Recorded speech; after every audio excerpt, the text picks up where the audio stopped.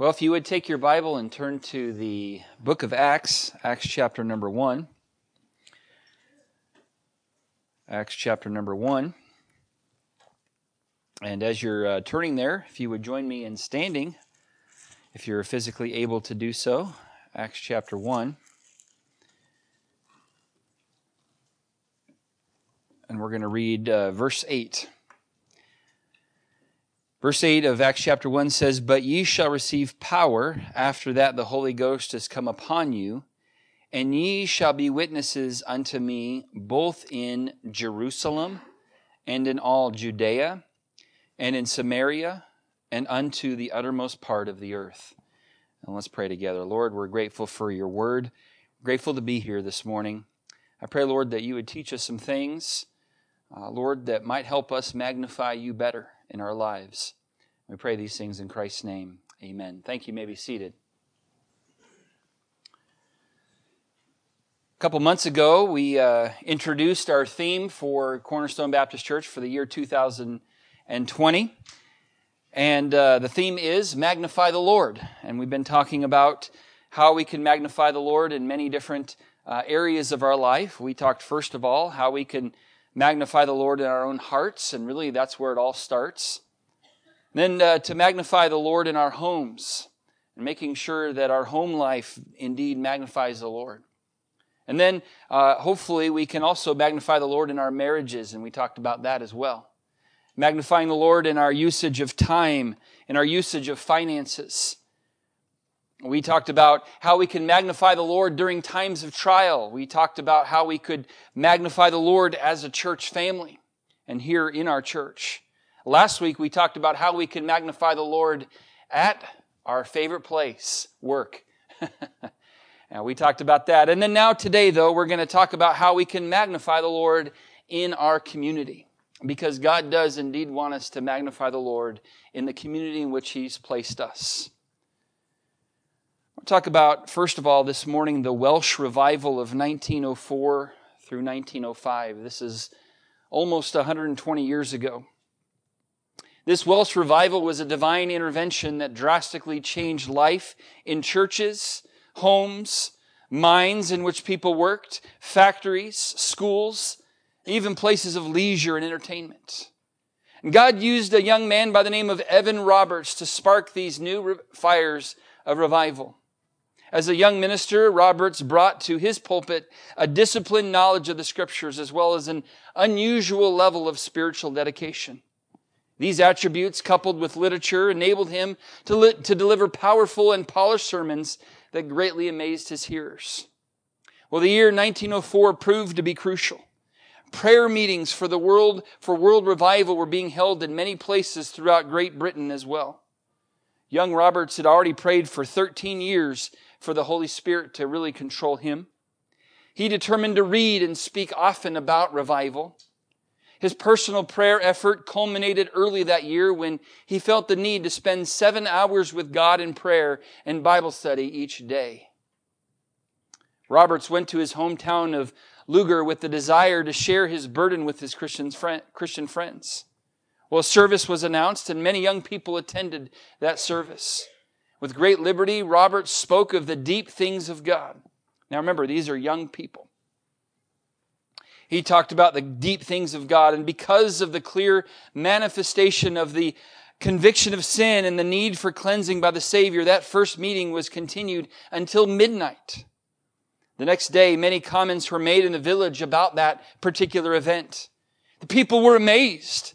With the special work of God clearly visible, it was decided to keep the chapel open day and night so that worshipers could go there and pray and to praise God.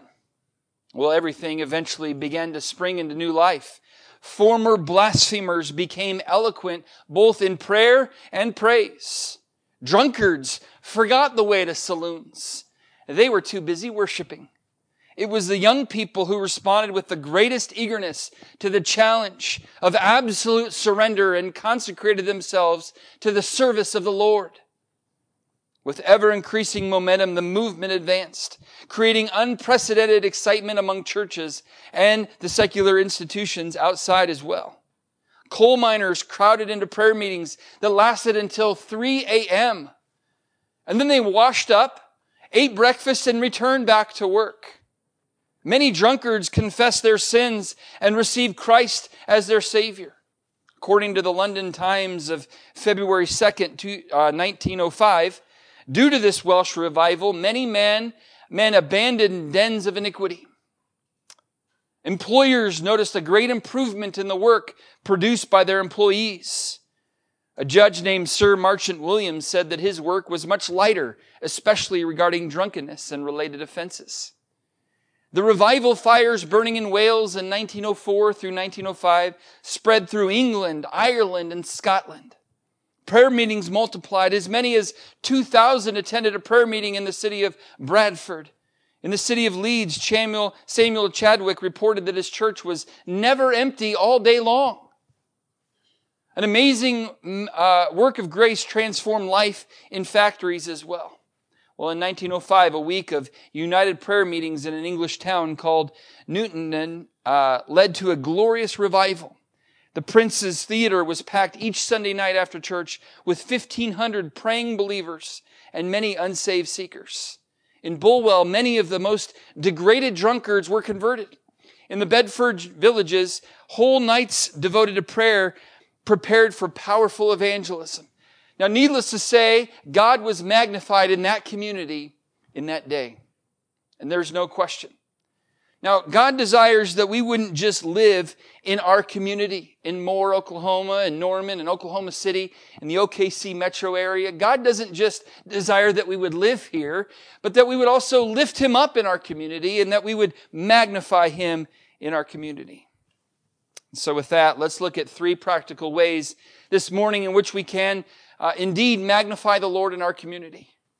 And just a heads up, I do want to give you a little bit of a heads up. We are going to be turning to some scripture passages today, so get your Bibles open and ready. Get your thumbs ready to start flipping, okay?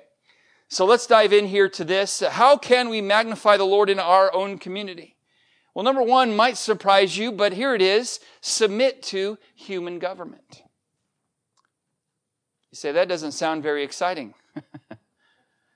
And yet, as believers, this is what God wants us to do in our communities.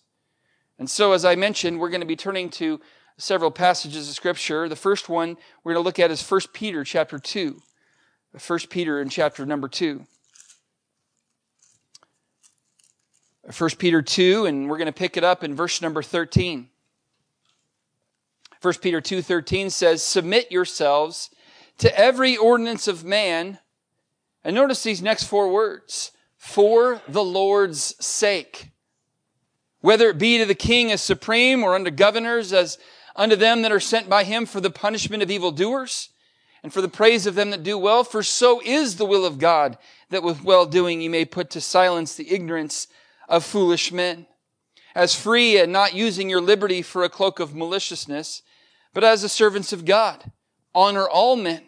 Love the brotherhood. Fear God." And then here it is also, honor the king. So we need a revival as believers of the heart when it comes to authority. We as God's people need to remember that rebellion still is as the sin of witchcraft. And stubbornness, those of us who say, well, I'm just German, that's just who I am, I'm just stubborn. I'm 5/8 German, I get it, okay? My mom was 100% German. So, yes, a little stubborn. But look, the Bible says stubbornness is still as idolatry. So even when it comes to submitting to the authority of the government in our lives, whether it be in the town which we live in, the state in which we live in, or the country in which we live in, God desires that we would be submissive to the government authority, and He does that, and He wants us to do that for the Lord's sake. Verse 13. Okay, so how practically can we submit to human government? First of all, we need to obey the law. Obey the law. The most obedient to the law in our country should be believers. Should be the Christians. Again, I said we're going to be turning to some passages. We're going to go to Romans now. Romans in chapter 13. Paul here, as he writes to the Romans, and these are believers living in Rome. Now, Rome was not friendly to believers. This was not a place you would really want to live in our day and age as a believer in Christ. And so it was pretty radical what Paul was trying to tell these believers here in Rome. And here's what he says to them in chapter 13 and verse number 1. Let every soul be subject unto the higher powers. For there is no power but of God. The powers that be are ordained of God. Whosoever therefore resisteth the power, resisteth the ordinance of God. So he's saying, look, if there's a law that you are resisting, you're resisting the ordinance of God, because God put men in those places and He's the one who set them up. And it's really, when you're disobeying the law, you're disobeying God. That's what he's saying here. And they that resist shall receive to themselves damnation. For rulers are not a terror to good works, but to the evil. Wilt thou then not be afraid of the power? Do that which is good, and thou shalt have praise of the same. For he is the minister of God to thee for good. You say, hey, Pastor, I thought you were the minister. Yeah, I am a minister. But guess what? So is the police officer who will pull you over for going a little too fast in a particular zone. He is the minister of God just as I am. And here it is. He is the minister of God to thee for good. But if thou do that which is evil, be afraid. For he beareth not the sword in vain, for he is the minister of God, a revenger to execute wrath upon him that doeth evil. Wherefore ye must needs be subject, not only for wrath, not just because I don't want to get a ticket, but also for conscience sake, because I want to be pleasing to my Lord. Okay, so this includes paying taxes. Again, no one wants to pay more taxes. Well, I guess there are some people who want others to pay more taxes. But no one really goes, yes, I want to pay more in my taxes, despite what some people think. Again, but they'll be more than happy to pay more taxes. No, actually, we're not. We don't want to pay taxes, and yet that's part of the law, and that's part of what we need to be doing. Paying taxes, obeying the traffic laws, business regulations. Whatever the law is, we need to be obedient to it.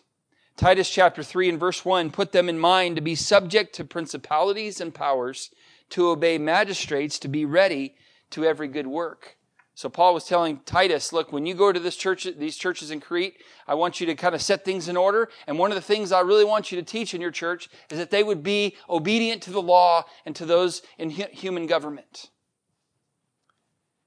Now you might be thinking, okay, well, I remember a verse that says we ought to obey God rather than men. And that is a verse, and that's Acts chapter 5. You don't need to turn there, but Acts chapter 5 and verse 29, Peter and the other apostles answered and said, we ought to obey God rather than men.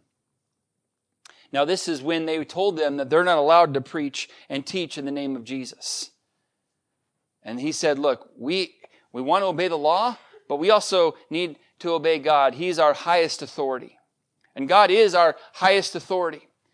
And look, I want to encourage all of us to obey all the laws that we can. But if there's a law that goes contrary to the Word of God, that's where we need to say, time out, actually, I have a higher authority, and that is God. But we don't need to throw this verse out and say, well, I ought to obey God, and God wants me to go out, visit, getting the gospel out, and that means I get to go however fast I want to go. I ought to obey God rather than men. No, that's not an excuse. Okay? So if we're going to magnify the Lord in our community, we need to submit to human government. Part of that is being obedient to the law. The laws that we like to obey and the ones that we don't. We need to be obedient to the law. Next, we also need to vote according to biblical principles. Not voting according to popularity, not personality, but according to biblical principles. If there's a candidate that supports things that, their view on the economy may be different than mine, but if they line up with the Word of God in some of these important other areas, then I'm going to vote for them. What are some biblical principles we need to kind of have our ears perked to this coming year as we have this election coming up? Well, first of all, and most importantly, I think, is the sanctity of life. Find candidates who support the right to life. The right to life for the unborn and for those who can't care for themselves. The Bible tells us in Psalm 139, "For thou hast possessed my reins, thou hast covered me in my mother's womb. I will praise thee, for I am fearfully and wonderfully made. Marvelous are thy works, and that my soul knoweth right well. My substance was not hid from thee when I was made in secret, and curiously wrought in the lowest parts of the earth. Thine eyes did see my substance, yet being unperfect. In all thy book all my members were written, which in continuance were fashioned, when as yet there was none of them." Look, when I was in my mother's womb, God was watching me. God saw me there. And I needed life. I didn't need to be aborted for any reason. We need to remember that God is the God of life. Jesus said, "I am come that they might have life, that they might have it more abundantly." But the first part of the verse says, "The thief, though, cometh not, but for to steal and to kill and to destroy." So while God is the God of life, Satan, on the other hand, is a murderer. The Bible says he was a murderer from the beginning and abode not in the truth, because there's no truth in him. When he speaketh a lie, he speaketh of his own, for he is a liar and the father of it. So we need to vote for candidates who support the sanctity of life, because God is the God of life. Remember, He is the way, the truth, and the life. We need to vote for people. And we actually need to show up and actually vote for people who are supporting the right to life. We also need to support those and vote for those who support biblical marriage. Mark chapter 10 still says this: "But from the beginning of the creation, God made them male and female."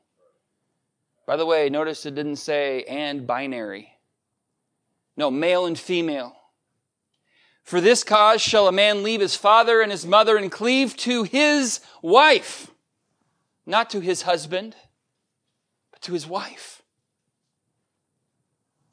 In Romans chapter 1, Paul explains the downward spiral of humanity. In Romans chapter 1, verse 26, it says, "For this cause God gave them up unto vile affections."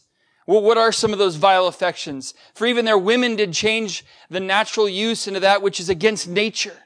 And likewise also the men, leaving the natural use of the woman, burned in their lust one toward another, men with men, working that which is unseemly, and receiving in themselves that recompense of their error which was meet." Look, I know in our culture today this topic is becoming more and more tolerated and accepted, to the point where if you speak out of this, you're going to be committing a hate crime. Very soon it's going to happen. However, God doesn't change. His word stays the same. And yes, our culture's shifting, but that doesn't mean we need to shift with it. His word still says it's an abomination and sinful. This homosexual lifestyle, this LGBT movement.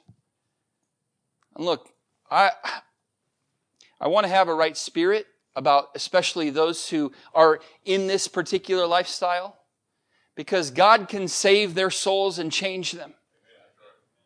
God can, and He has, and He will continue to do that. In fact, in 1 Corinthians chapter 6, in verse 9, it says, "Know ye not that the unrighteous shall not inherit the kingdom of God? Be not deceived, neither fornicators, nor idolaters, nor adulterers, nor effeminate, nor abusers of themselves with mankind." Friend, that is the LGBTQ community. They're not going to inherit the kingdom of God. And he goes on to say, "Nor thieves, nor covetous, nor drunkards, nor revilers, nor extortioners shall inherit the kingdom of God." But listen to this. Paul says then, "And such were some of you." In other words, they were caught up in that lifestyle, but God radically changed them. Such were some of you, but now you're washed. Now you're sanctified. Now you're justified in the name of the Lord Jesus and by the Spirit of God. See, God can radically change somebody who is caught up in that. That doesn't mean just because they're caught up in it, we need to change the Word of God. The Word of God stays the same. And when we're voting this coming November, vote for someone who stands for biblical marriage. And I just want to encourage you, look, show up and vote. It's our right, yes, but it's also our responsibility. Make your voice heard by voting, and if you don't vote, please don't complain about what happens in the election. You have no right to do that. And these are big decisions to make. During this current administration, several, I don't remember now exactly, some of you may know how many Supreme Court justices have been assigned and appointed during this. So 2. And there could be more in the next administration, in the next 4-year term. These are big decisions. We better not stay home on Election Day, unless you do absentee. But let's vote. Let's vote. Vote according to biblical principles, not again who you think would look good as a president or look good as a state governor or whoever you're voting for. Vote according to biblical principles. And then next here, pray for our leaders. Pray for our leaders.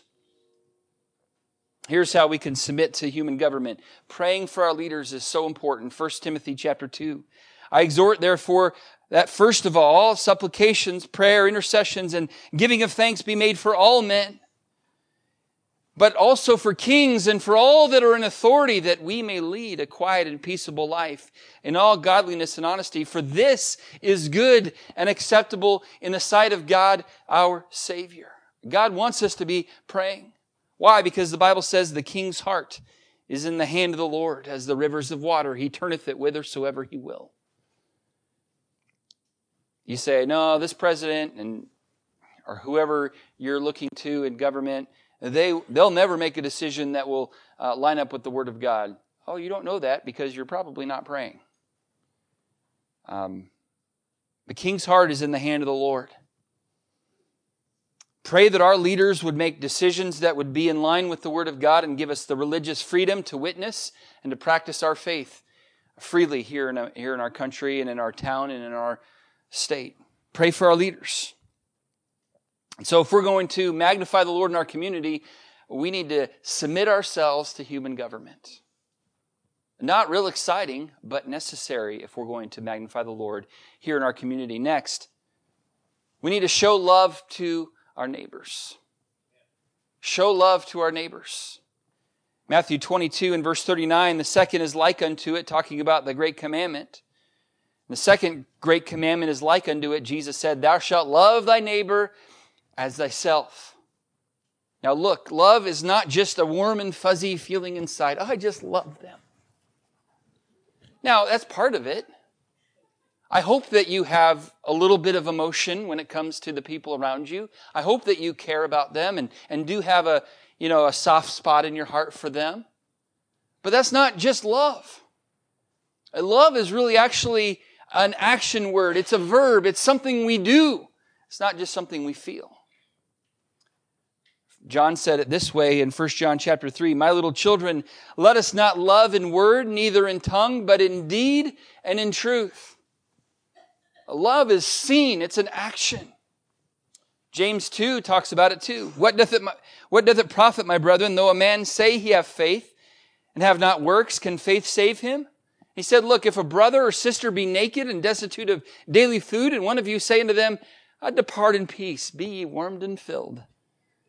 Notwithstanding, ye give them not those things which are needful to the body. What doth it profit? But I just love them. I have this good feeling toward them. But if you're not doing something to show them you love them, it's not really love.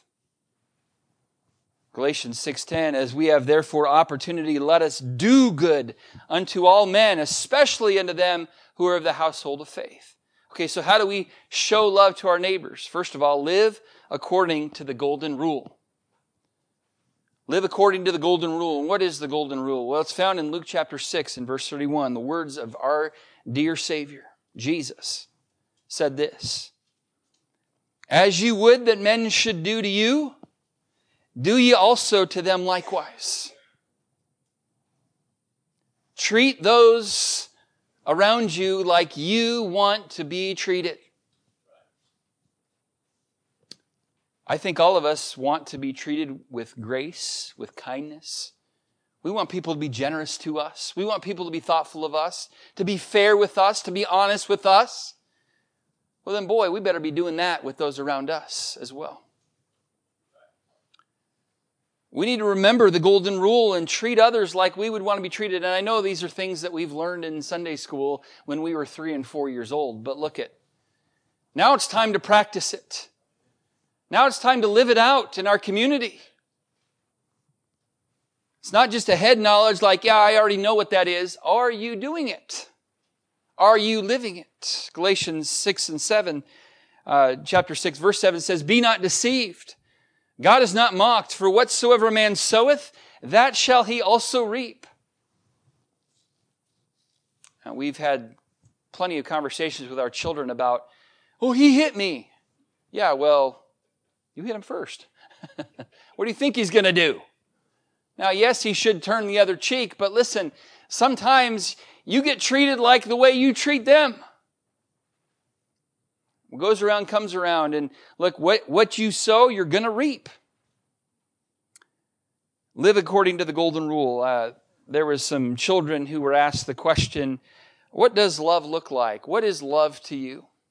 And here's some explanations from some children. Elaine, age 5.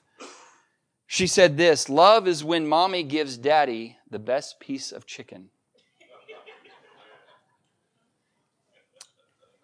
Amen.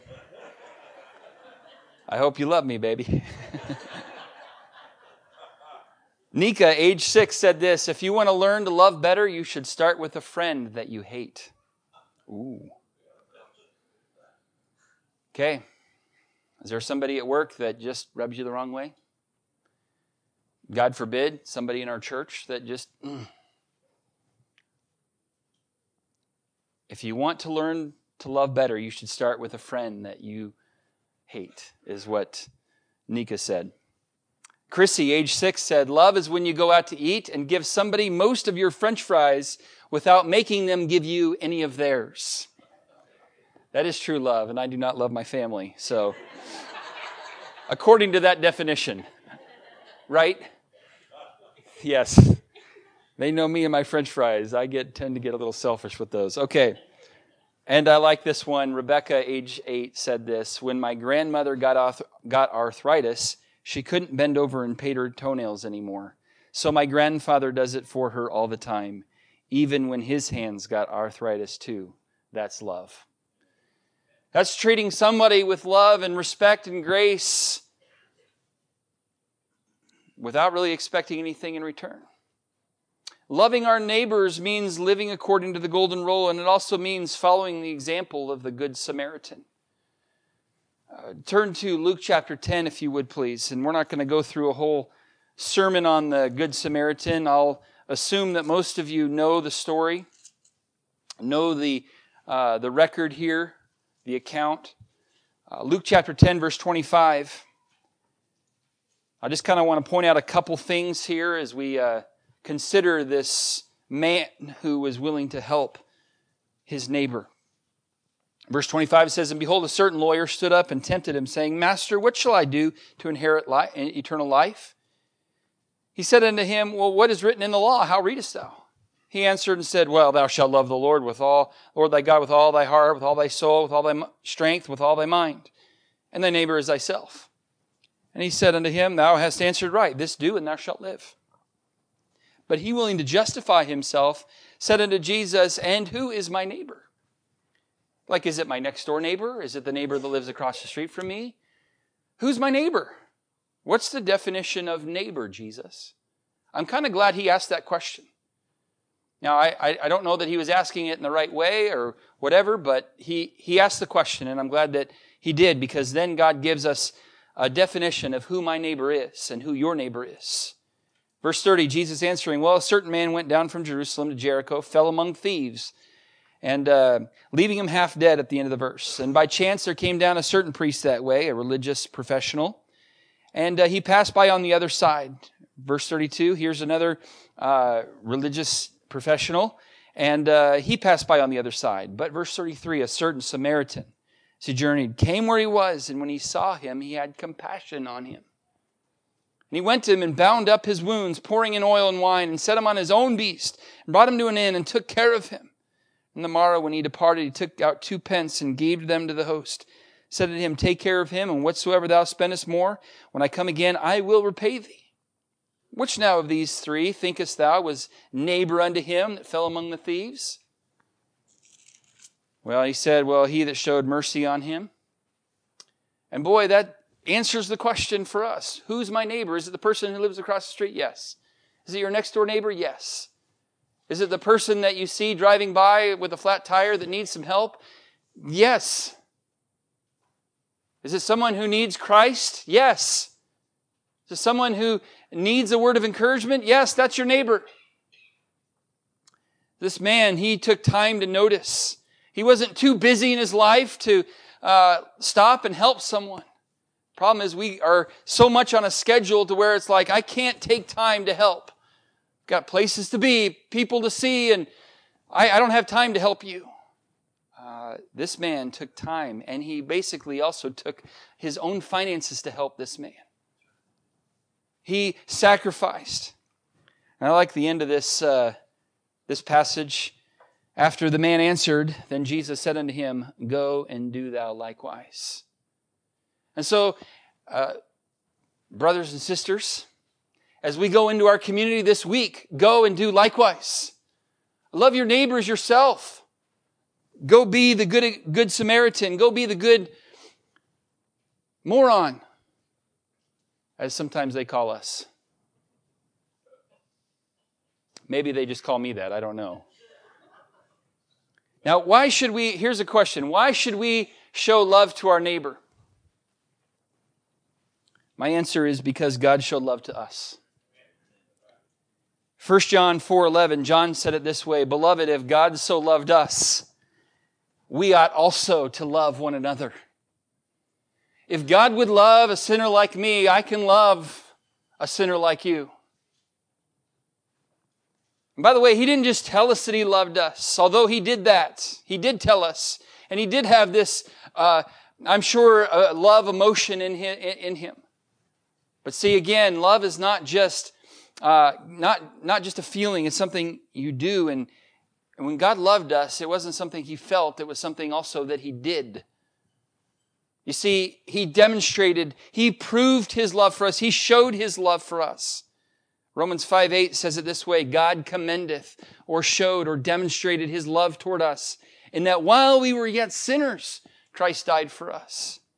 Oh, I'm going to only love the neighbors that love me back. No, this guy never repaid him, never paid him back. This guy, this good Samaritan, and the guy he helped, there's no record of him paying him back and writing a thank you note and, giving him a gift certificate, gift card to Chick-fil-A or something. There's nothing like that. I'm sure there was a Chick-fil-A back in those days. There had to be. Had to be. But God demonstrated and He proved it by dying for us while we were yet sinners. It wasn't like we were like, oh, these lovable people. Oh, no. We were sinners. We were His enemies. And yet He loved us in spite of all of that. So the point this morning is to show love to our neighbors. Show love. We need to show it.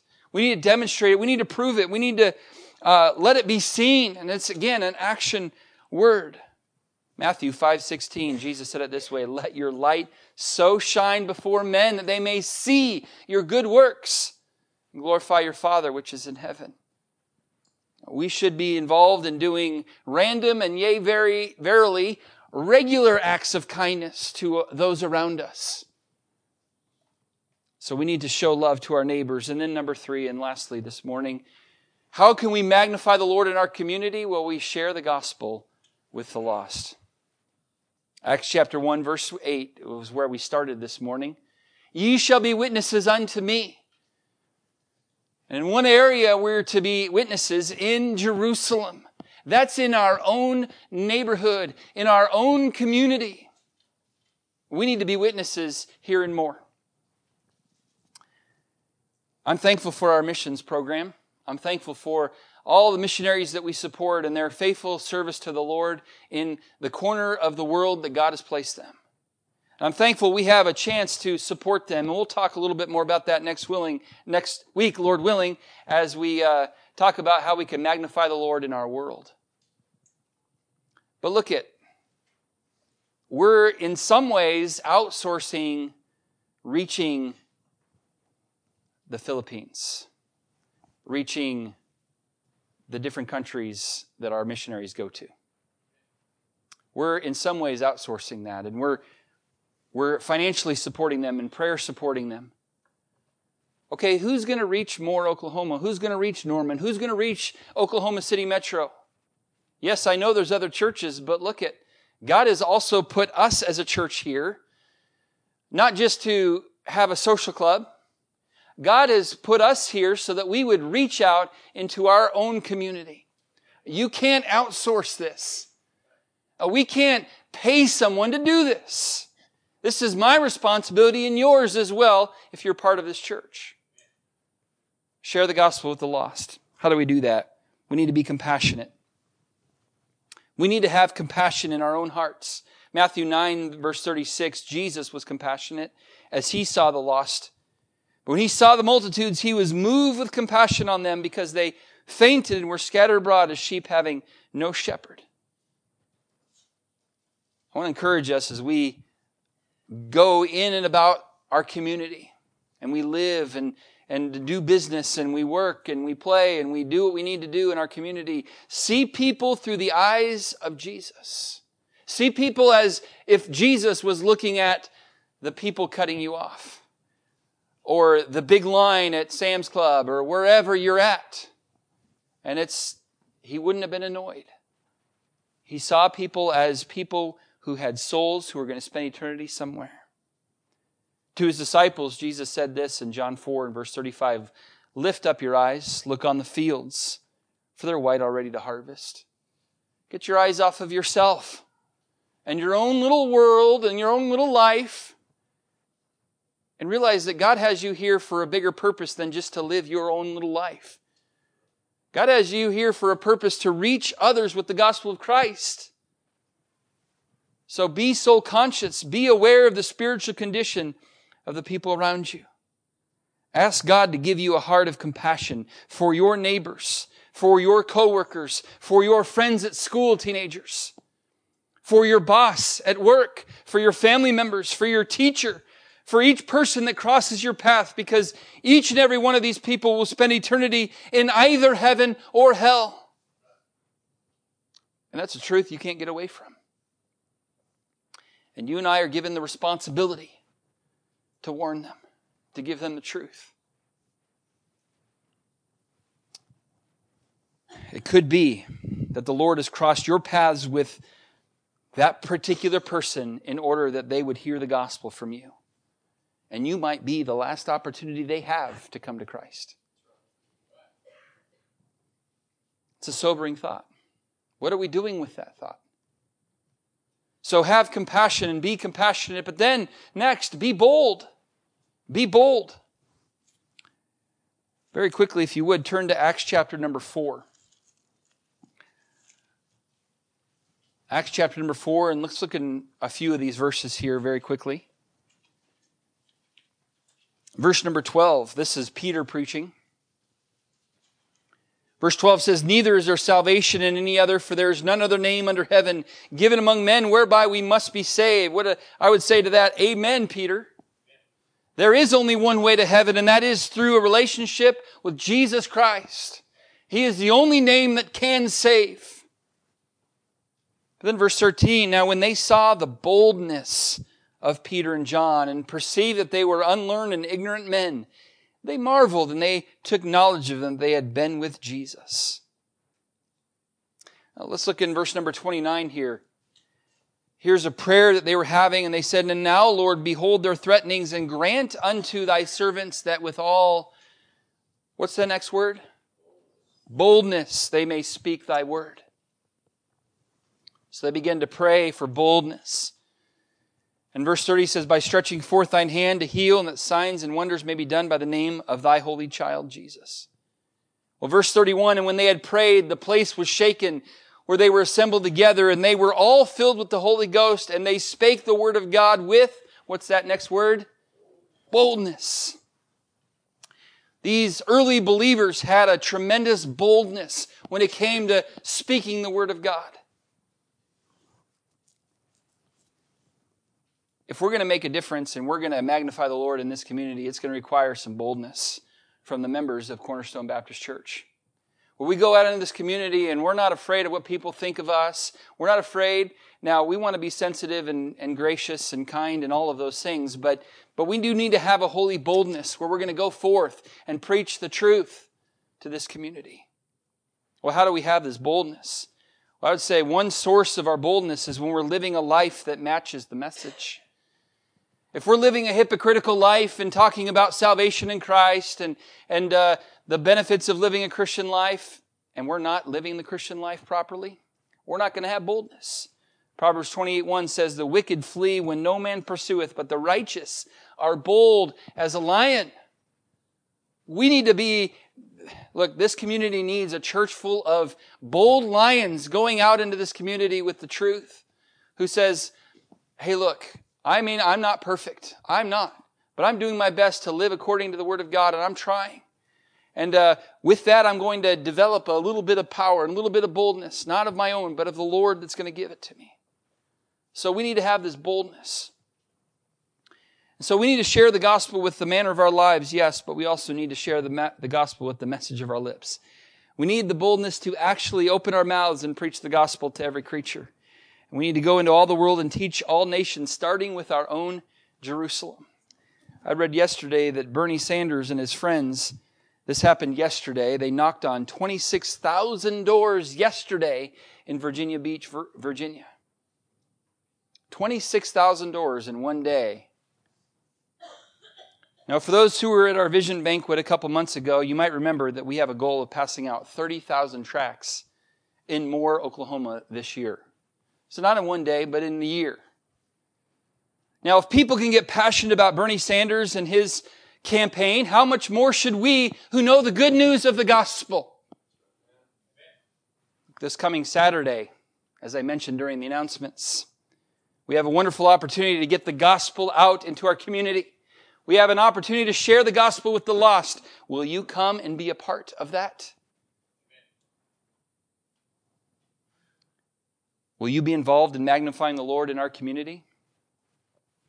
When it comes to sharing the gospel with people, it does require a measure of boldness. Ask God for the courage and the boldness to preach the gospel to every person you possibly can. If we're going to magnify the Lord in our community, we're going to need to share the gospel with the lost. In Acts chapter number 5, the high priest asked Peter and the apostles, he said, "This did not we straitly command you that you should not teach in this name? And behold, ye have filled Jerusalem with your doctrine." And he was pretty upset at Peter. But Peter, I'm sure, would have been like, "We did?" Amen. Praise the Lord. Mission accomplished. We were trying to get the doctrine out into Jerusalem. They have filled Jerusalem with the doctrine of the Lord. Have we filled more with the doctrine of the Word of God? I would say no, we have a long way to go. But we got to do it. We got to do it. You see, these believers in the early church, they decided they were going to magnify the Lord in their community. Some believed, some did not, and some were not happy about it. But ultimately, Christ was magnified in that community. And I'm praying that God would allow us as a church to magnify the Lord in this community in which we live. I am thankful again for the missionaries that go out and about. But God's called us here. We're missionaries here. How are we doing? I hope we're doing good, and I hope we continue striving to get God magnified here in this particular community. So, magnify the Lord. It requires submission to human government. It requires showing love to our neighbors, and it requires sharing the gospel to the lost. I suspect maybe the Lord's pinpointed something in your life that maybe you could make a decision about, maybe some area of growth that needs to happen in your heart and life. If you're here and you're not a Christian at all, maybe all this is brand new to you, and you say, I don't even know that I'm a Christian. I don't know that Jesus Christ is my Savior. I don't know that I've ever believed on Jesus for my salvation. I would encourage you to make that decision today before it's eternally too late. There is no more important decision in this life than the decision to believe on the Lord Jesus Christ. That's it. That's the most important by a long shot. If you haven't made that decision, I would encourage you to place your faith in Him today. For those of us who have, God's given us a responsibility to magnify Him in our community. Let's fulfill that responsibility together. Let's pray. Lord, thank you for calling us to this community. Lord, you have us all here for a reason, for a purpose, for such a time as this. And oh Lord, I pray that you'd help us as a church family, individually and as a church family, to do what we can to magnify you in this community. Help us, Lord, to be obedient to the laws here. Help us, Lord, to be good citizens and to be supportive of the laws that are here and those involved in leadership. Help us, Lord, to be submissive to them. And Lord, help us to vote according to biblical principles. And help us, Lord, to do those things. Help us also, Lord, to actively show love to our community, to our neighbors around us. And then, Lord, I suppose even most importantly, help us to share the gospel with the lost in our community. Help us, Lord, to be faithful witnesses for you. You've called us to be witnesses. You've given us power to be your witnesses. And I pray, Lord, you'd help us to do that. Help us to have compassion and to realize that the people around us have a soul and we'll spend eternity somewhere. And so, Lord, then help us to be bold enough to tell them the good news of the gospel. And there is no greater news than the news that Jesus died, He was buried, and the third day He rose again for our justification. Lord, the greatest news of all. And I pray, Lord, you'd help us to take that message to this community in which you've placed us.